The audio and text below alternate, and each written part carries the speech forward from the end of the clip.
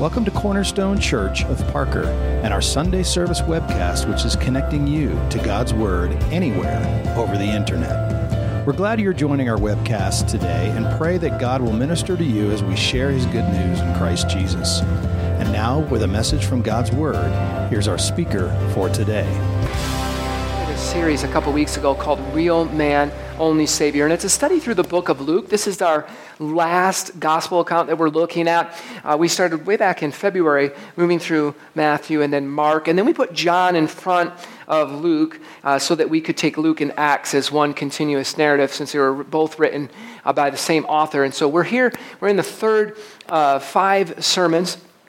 So far, what we've learned is that Luke took great care to embed within his account a lot of secondary but very real historical details, so that the Greeks that he and Paul were ministering to on their missionary journeys, who were very detail-oriented and very factual in their faith, could see and go and corroborate those facts, and therefore, if the secondary facts were true, then all the primary facts about Jesus' birth, his life, his death, and resurrection must also be true, because they could go and talk to Pontius Pilate and go and talk to the centurion that declared this truly was the Son of God.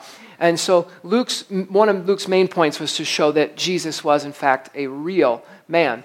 Last week I talked about Jesus being the revelation of God's love and character in this world. And one of the hallmarks of Jesus' life and ministry was compassion.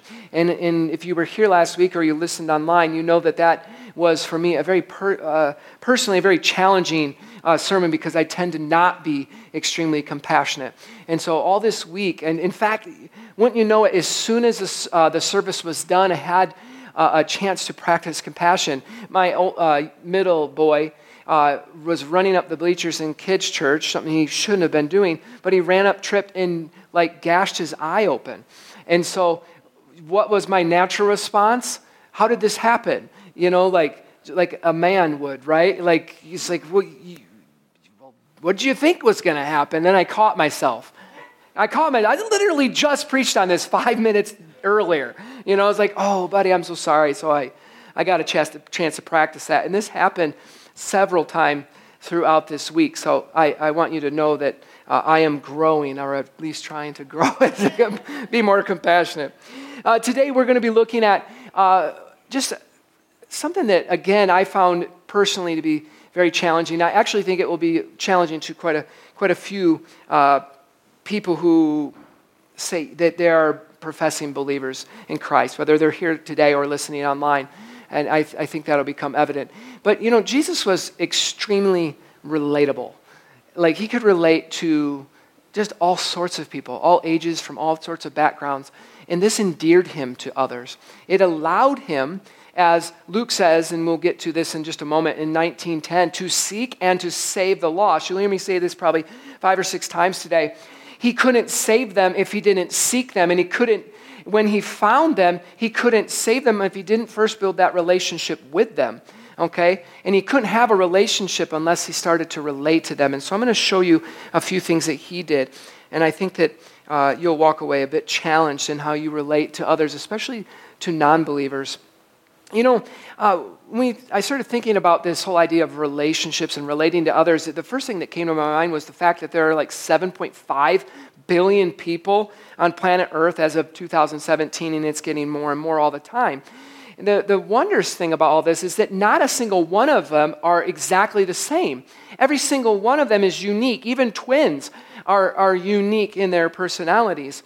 See, that differences are inherently a part of human nature. But it's our differences that often hinder us from building positive relationships with others. Even the one human being that I know better than anyone else, my wife, Jamie, is very different than I am. Even when we're in a tall building, she prefers to take the elevator, whereas I prefer to take the stairs. And we tried to work this difference out, but it just didn't, we couldn't find a resolution. So I guess we're just raised differently. Oh, it's brutal. It's brutal. All kidding aside, Jamie and I really are very, very different individuals. And when I think about, well, what makes it hard for me to relate to others? When do I stumble for words? When do I feel those awkward moments of silence because neither of us really know what to say or do next, right? It's when there's this tremendous difference between myself and that other person. And a lot of times those differences arise during the course of conversation. If nobody's talking, there's no problem, right? Because it's not awkward. Everybody's just sitting in silence. But as soon as we start talking and we figure out, oh, you like different, and you kind of just like, I never heard of that. I don't even know what to say. One more recent example in my own personal life was last spring. Evidently, the last season of Game of Thrones came out or something. It's like the most popular TV show in the entire world. In the world. Like millions and millions of people watch this show. I personally have never watched this show. But the other teachers, they were talking about how much they love it. They were talking about the various plot points and the characters and who's going to die next and all this kind of stuff.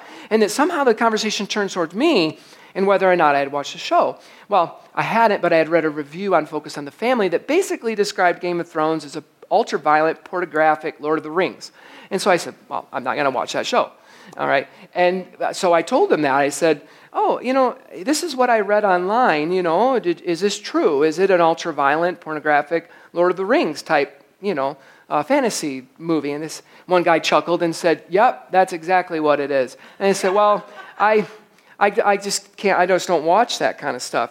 And it kind of got quiet, it kind of got quiet, and everybody like, well, what do we say now? So unfortunately, I was kind of a mood killer that day, but I didn't have a whole lot more to say, so we kind of moved on from that conversation, But generally, as I've gotten older, I've learned how to carry conversation with just about anyone, any political age, just all over the place. I can carry conversation with lots of different people. Primarily because I've learned how to minimize the differences between us and to seek out that common ground that we have. In fact, one of the nicest compliments that I've received was someone mentioned that even though I'm a deeply religious person, I'm not needlessly offensive to those who are not, and that I can generally get on with just about anybody. And so when I heard that, I thought, well, I must be growing, so praise the Lord. That's good. Yes, praise the Lord. So what about you? When do you have a hard time relating to others? I think if you and I are honest, then we would say that it's when the differences between us and other people seem insurmountable. I mean, for each of us, that situation that leaves us like really awkward feeling and unsure of what to say next, it differs, right? It differs among us. So for some, it could be when we interact with people of different races or different religions or different ages or life stages or political parties or people who disagree on economic policies, or maybe it's a career position like a blue-collar, white-collar thing. It could be what state you're from. I know I'm from Michigan, so I don't even talk to Ohio people. Like, as far as I'm concerned, there's only 49 states in the United States. And I'm sure that they feel the same towards me, okay? It could be what part of the city we're in. It could be the kind of clothes we wear or the food we eat. I mean, there's all sorts of things. And when you really think about it, the number of differences between us as individuals is endless. But if we if we allowed our differences to dictate when we relate to people, we would relate to people hardly ever. Because every one of us are different, okay? And so a truly mature person and Christian is one who has learned to relate to others despite their differences. When we learn how to relate to people who live and think differently than us, then we're going to have the impact on people's lives that God wants us to have. And so we're going to see this today in the life of Jesus. And as I showed last week in my sermon, he was the revelation of God. Right? I mean, if there was anybody who was truly different from everyone else, it was Jesus. I mean, there wasn't who else could claim to be the sinless Son of God? Nobody. And so if anybody would have had a hard time relating, if anybody would have felt awkward, when Game of Thrones came up or this or that came up, it would have been Jesus, right? Because he was sinless. He was like perfect in every way.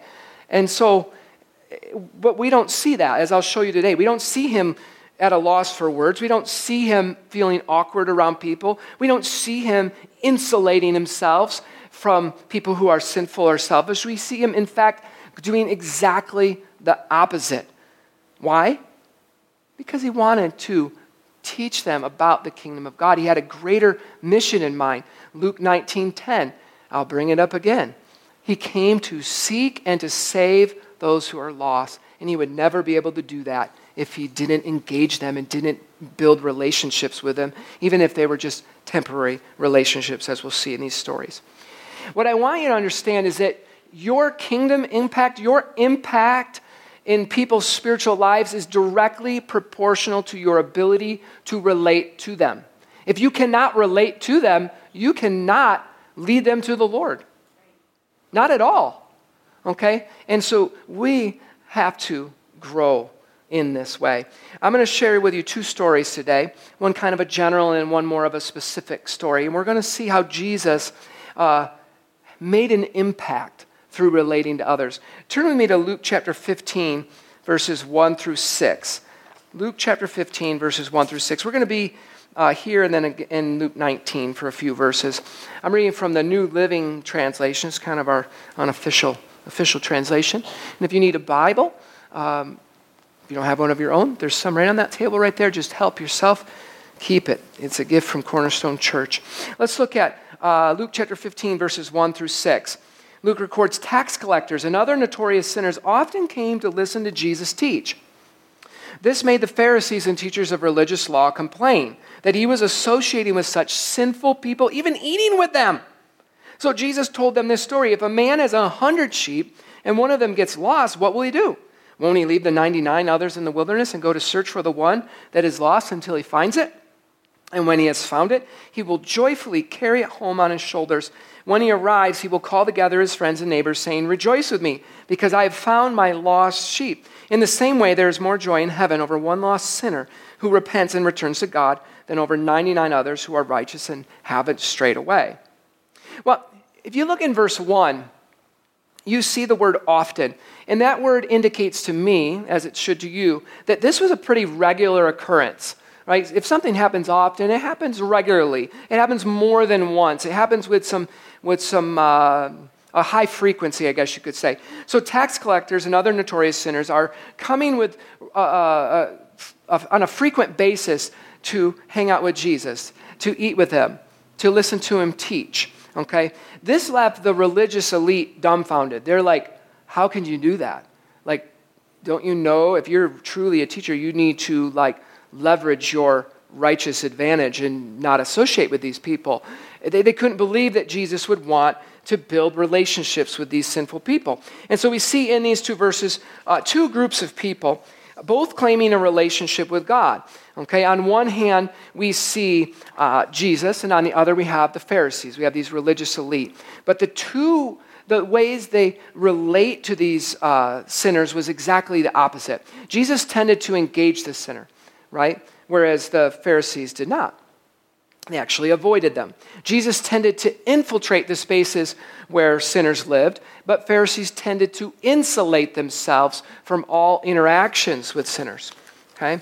Both groups, Jesus and the Pharisees, they had an intimate knowledge of scriptures and therefore had a good understanding of God's will for people's lives, right? But only Jesus actually put that knowledge to good use by teaching those who did not have the knowledge, right?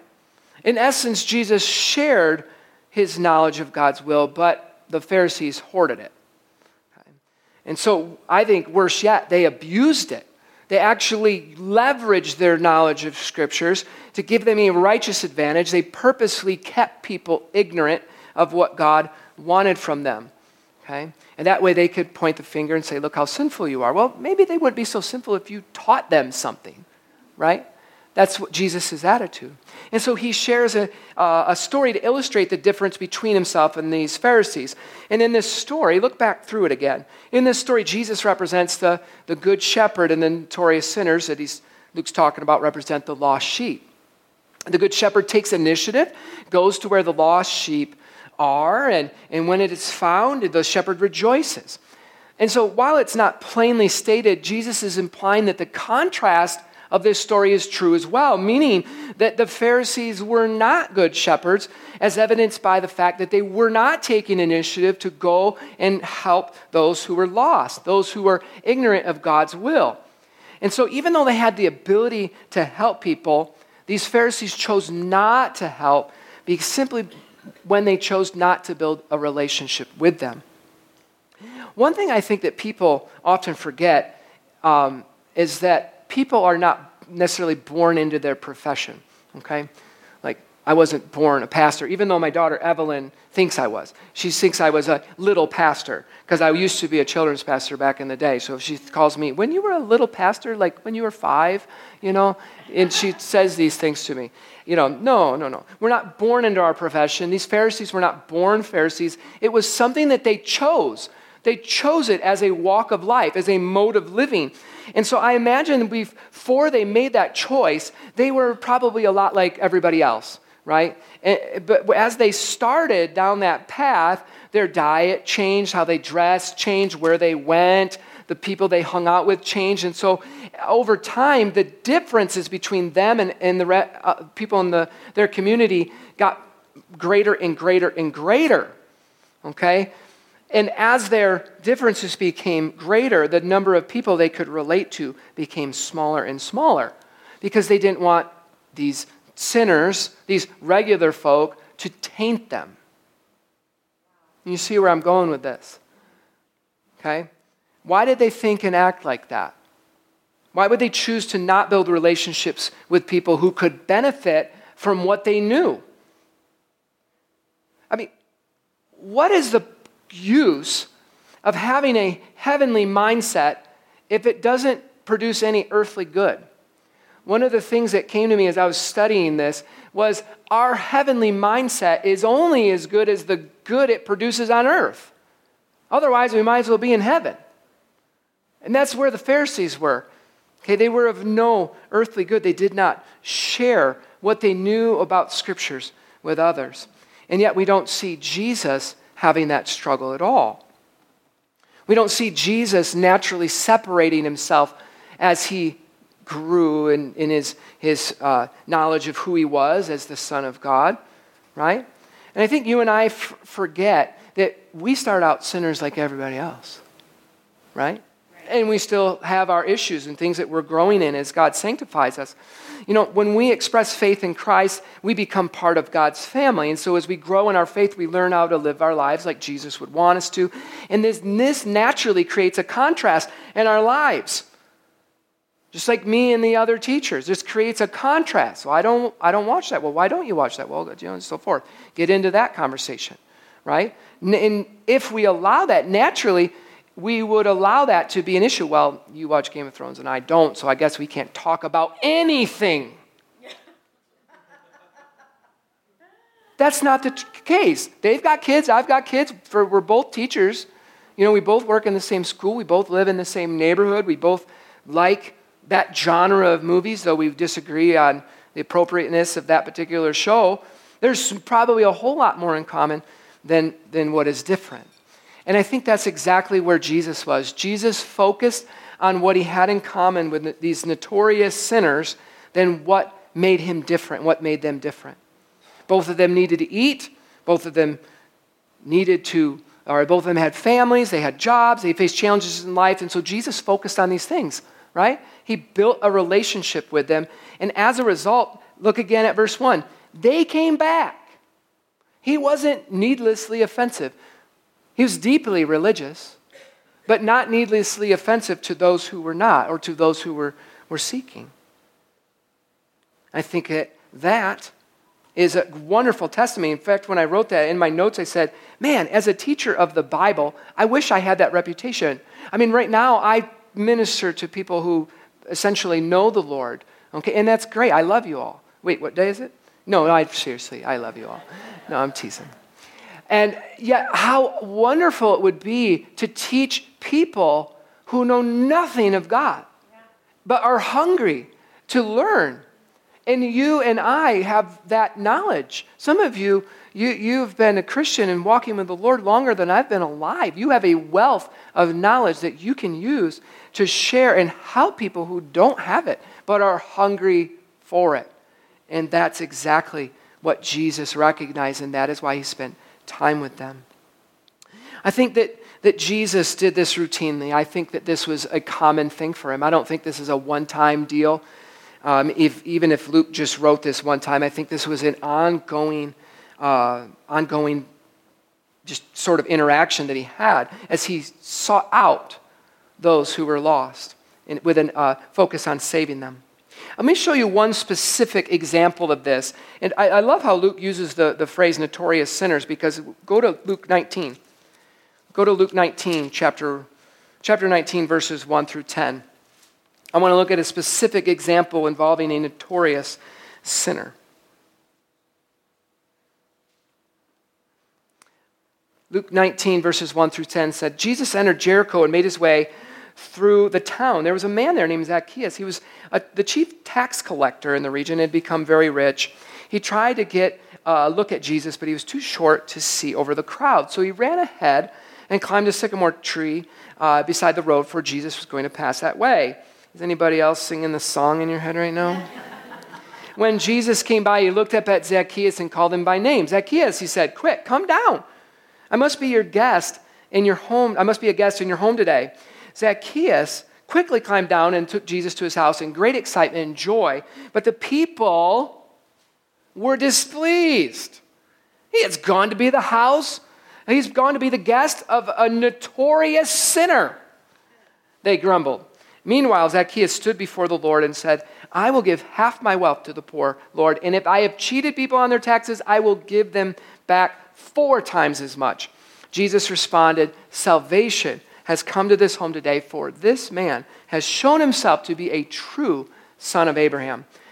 Verse 19:10 says, for the Son of Man came to seek and to save those who are lost. So one of these notorious sinners, maybe even from the group that Jesus had been meeting with earlier in chapter 15, came to hear Jesus teach. His name was Zach. Notice how much effort Zacchaeus took to hear Jesus teach. There was such a hunger in his heart that he climbed a tree just to get a better view and to be able to hear better. Speaking of trees, did you know I had a pet tree? Yeah, I had a pet tree. It's just like having a pet dog, except the bark is a lot quieter. You liked that one. I know you did.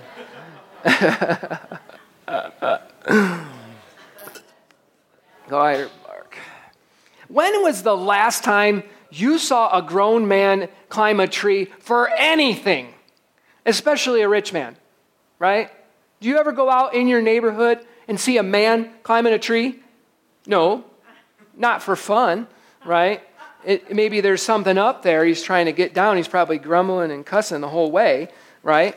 But the point is Zacchaeus was extremely eager. I think Luke included that detail. He climbed a tree, for crying out loud, just to see and to hear better. And when Jesus noticed him, I think that's the first thing to point out. Jesus noticed him, but not only did he notice him, but he called him by his name. One person defines fame as this.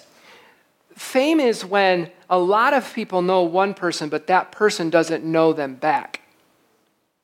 I thought that was a pretty good definition. A lot of people know a famous person's name, but the famous person doesn't know everybody else's name. And I think that's kind of where Jesus was. It would have been very reasonable for him to say, hey, you, come on down. You know, what's your name? He didn't even ask his name. He said, Zacchaeus, come on down, which makes me think he might have been part of that group in chapter 15. But the real point is that knowing someone's name communicates importance. It communicates that, hey, they're valuable to you and to I. One person testified after meeting a vice presidential candidate that they noticed how that this candidate made a point of knowing people's names and using them during conversation. And so when the candidate shook her hand and made sustained eye contact with her and said, nice to meet you, Karen, she was stunned because, one, they really didn't know each other, but he wasn't even running for office anymore. So, he didn't have anything to gain by knowing her name. But it just communicated to her, wow, that is so cool. That made such an impression on her. And so when I look at that and back into scriptures and I see Jesus communicating how important Zacchaeus was, so important that out of all the crowd, he said, Zacchaeus, come down. I'm going to your house today. Sorry, crowd. I'm going to go and just hang out with this one man. Think of how important Zacchaeus must have felt, which is probably the reason why Jesus had such an impact on his spirituality. I mean, look at go back to verse 8. Look at this again with me. He says, I will give half my wealth. Talk about responding with repentance and with I love the Lord. I'm so thankful to be saved. Did any of us give away half of our wealth when we came to know the Lord? I didn't, right? I didn't have very much at that time, but even I wouldn't have given it half away. But Zacchaeus did. He gave away half his wealth, and on top of that, he gave back 4 times as much as he cheated. And Jesus is just standing there, and he's saying, surely this guy is saved. If anybody has come to a right relationship with God, it's Zacchaeus. And he said, this is exactly why I came. I came to seek and to save those who are lost. But when he sought them, he couldn't save them unless he sought them out. And once he found them, he couldn't save them until he built a relationship with them. And part of that meant just simply knowing them by their name.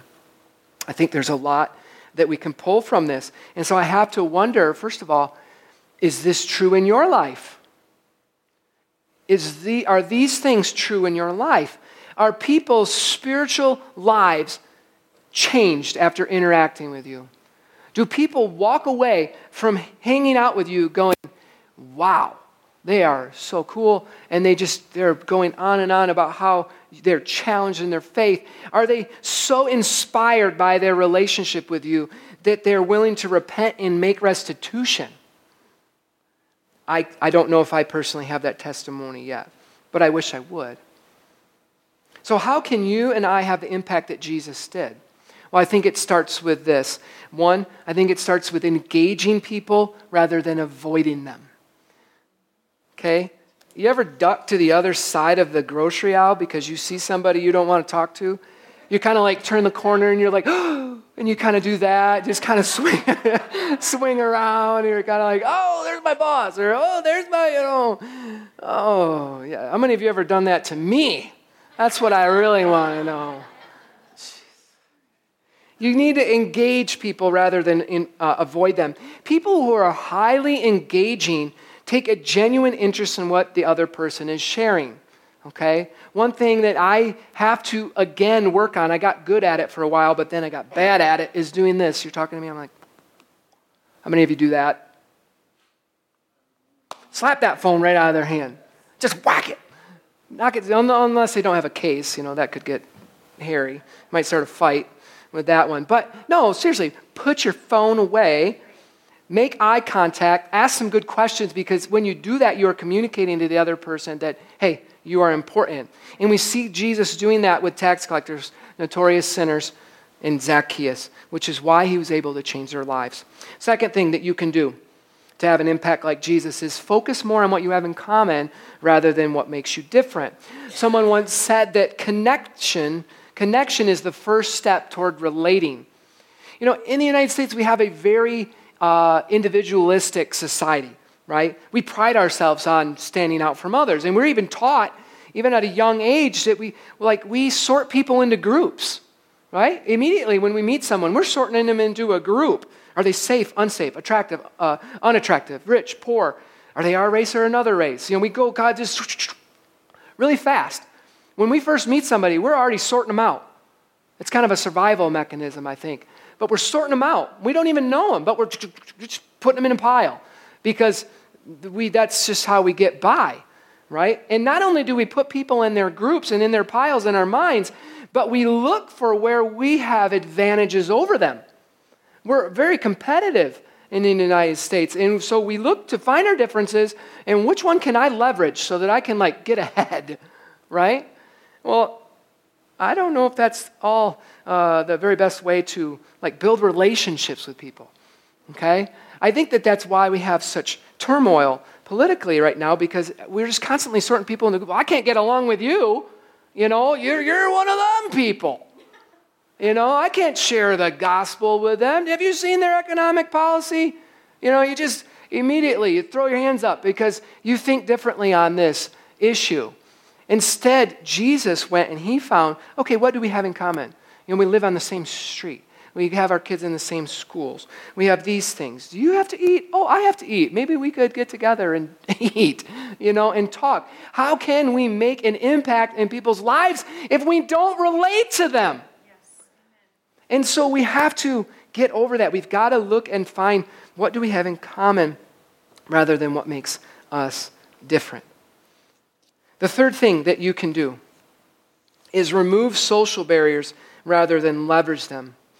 When you're interacting with someone who is at a lower status than you just name the situation. There's all sorts of things that we compare each other with.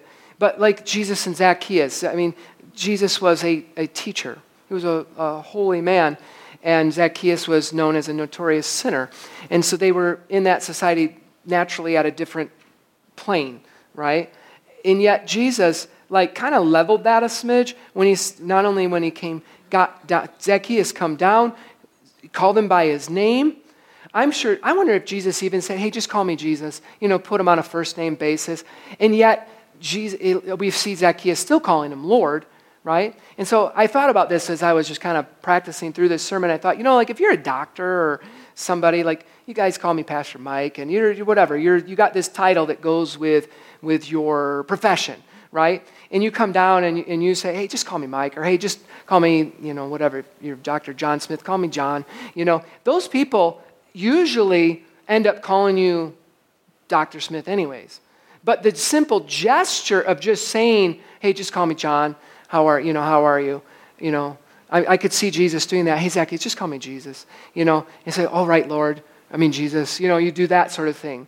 There's still that respect there, but it kind of levels things a little bit, and it opens the door for a relationship to start, to say, instead of when you come, I know some people that when you meet them, it's like they got this invisible bag of stuff, welcome, and they start pulling out their degrees, and they show you their Lexus car keys, and they're like, yeah, I live on this street, and yeah, how are you?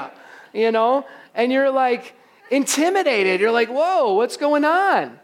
You can call me doctor, and don't touch my car, by the way. That sort of a thing. You need to maintain a 3-foot radius at all times. That's not how you build relationships. You have to get down and hey, just call me Jesus, he says, right? And so think about that. 3 different ways you can start building relationships and then having the impact that Jesus had in people's lives. You'll notice that none of these things are expensive. They won't cost you anything, okay? They're not fancy, but they will require you to change your attitude and your actions. It will require you to change how you think about yourself and about others, okay? Maybe if you're like that guy I just described, you're going to have to think about yourself a little less or a lot less, right? And you're going to have to think about other people. You have to raise the value of other people, especially people who are drastically different than you, okay? I'm saying that it's not going to be easy, but if you and I start working on that today, and we continue to work on this aspect of our faith, then we are going to start having a greater spiritual impact on people's lives. And why would we do that? Why would any of us do that? Why would we want to go out of our way to improve how we relate? Don't we have enough friends? Don't we have enough people in our lives? Well, maybe so. But as followers of Jesus, what's our first goal? Our first goal is to become more and more and more and more like him. And so if this is how Jesus was with people, and our goal is to model our lives after him, then I think learning how to build relationships like he did is a pretty good place to start. Would you agree? Amen. Would you stand with me this morning? Let's close in prayer.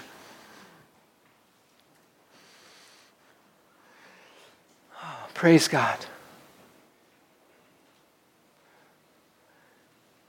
Father, we come before you in Jesus' name. We thank you that Despite our tremendous difference with you, you still came to us. You sought us out.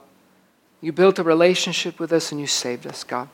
Not a one of us can stand here today as professing followers of Christ and say that we have so much in common with you, and that's why you saved us, Lord. Paul teaches us that that you loved us when we didn't love you. When we hated you, God, you still came. You sought us out. When we were drastically different, you still loved us. And we still are different, God. We're unholy at times.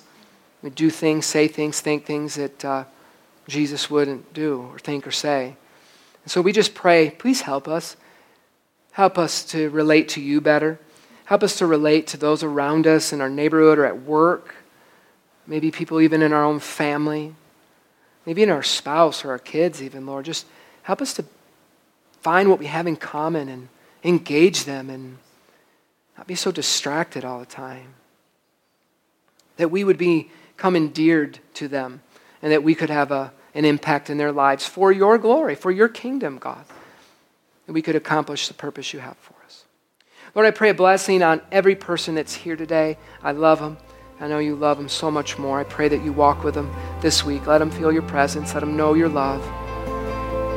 In Jesus' name we pray. Amen. You guys are loved. Have a great week. If I didn't get a chance to greet you, come and find me real quick. Love to hear how you're doing. And if you need want a copy of The Case for Christ, come and see me. I've got a couple. I told you I would have those, and I do have those today. We thank you for listening to this Sunday service webcast from Cornerstone Church of Parker in Parker, Colorado. We hope that His truth has enriched your life and inspires you to greater works in God's kingdom. We invite you to worship with us in our Sunday morning service or join in our other ministry events posted on cornerstonechurchofparker.org. Cornerstone Church, built on the firm foundation of Jesus Christ and connecting people to God, each other, and to our world.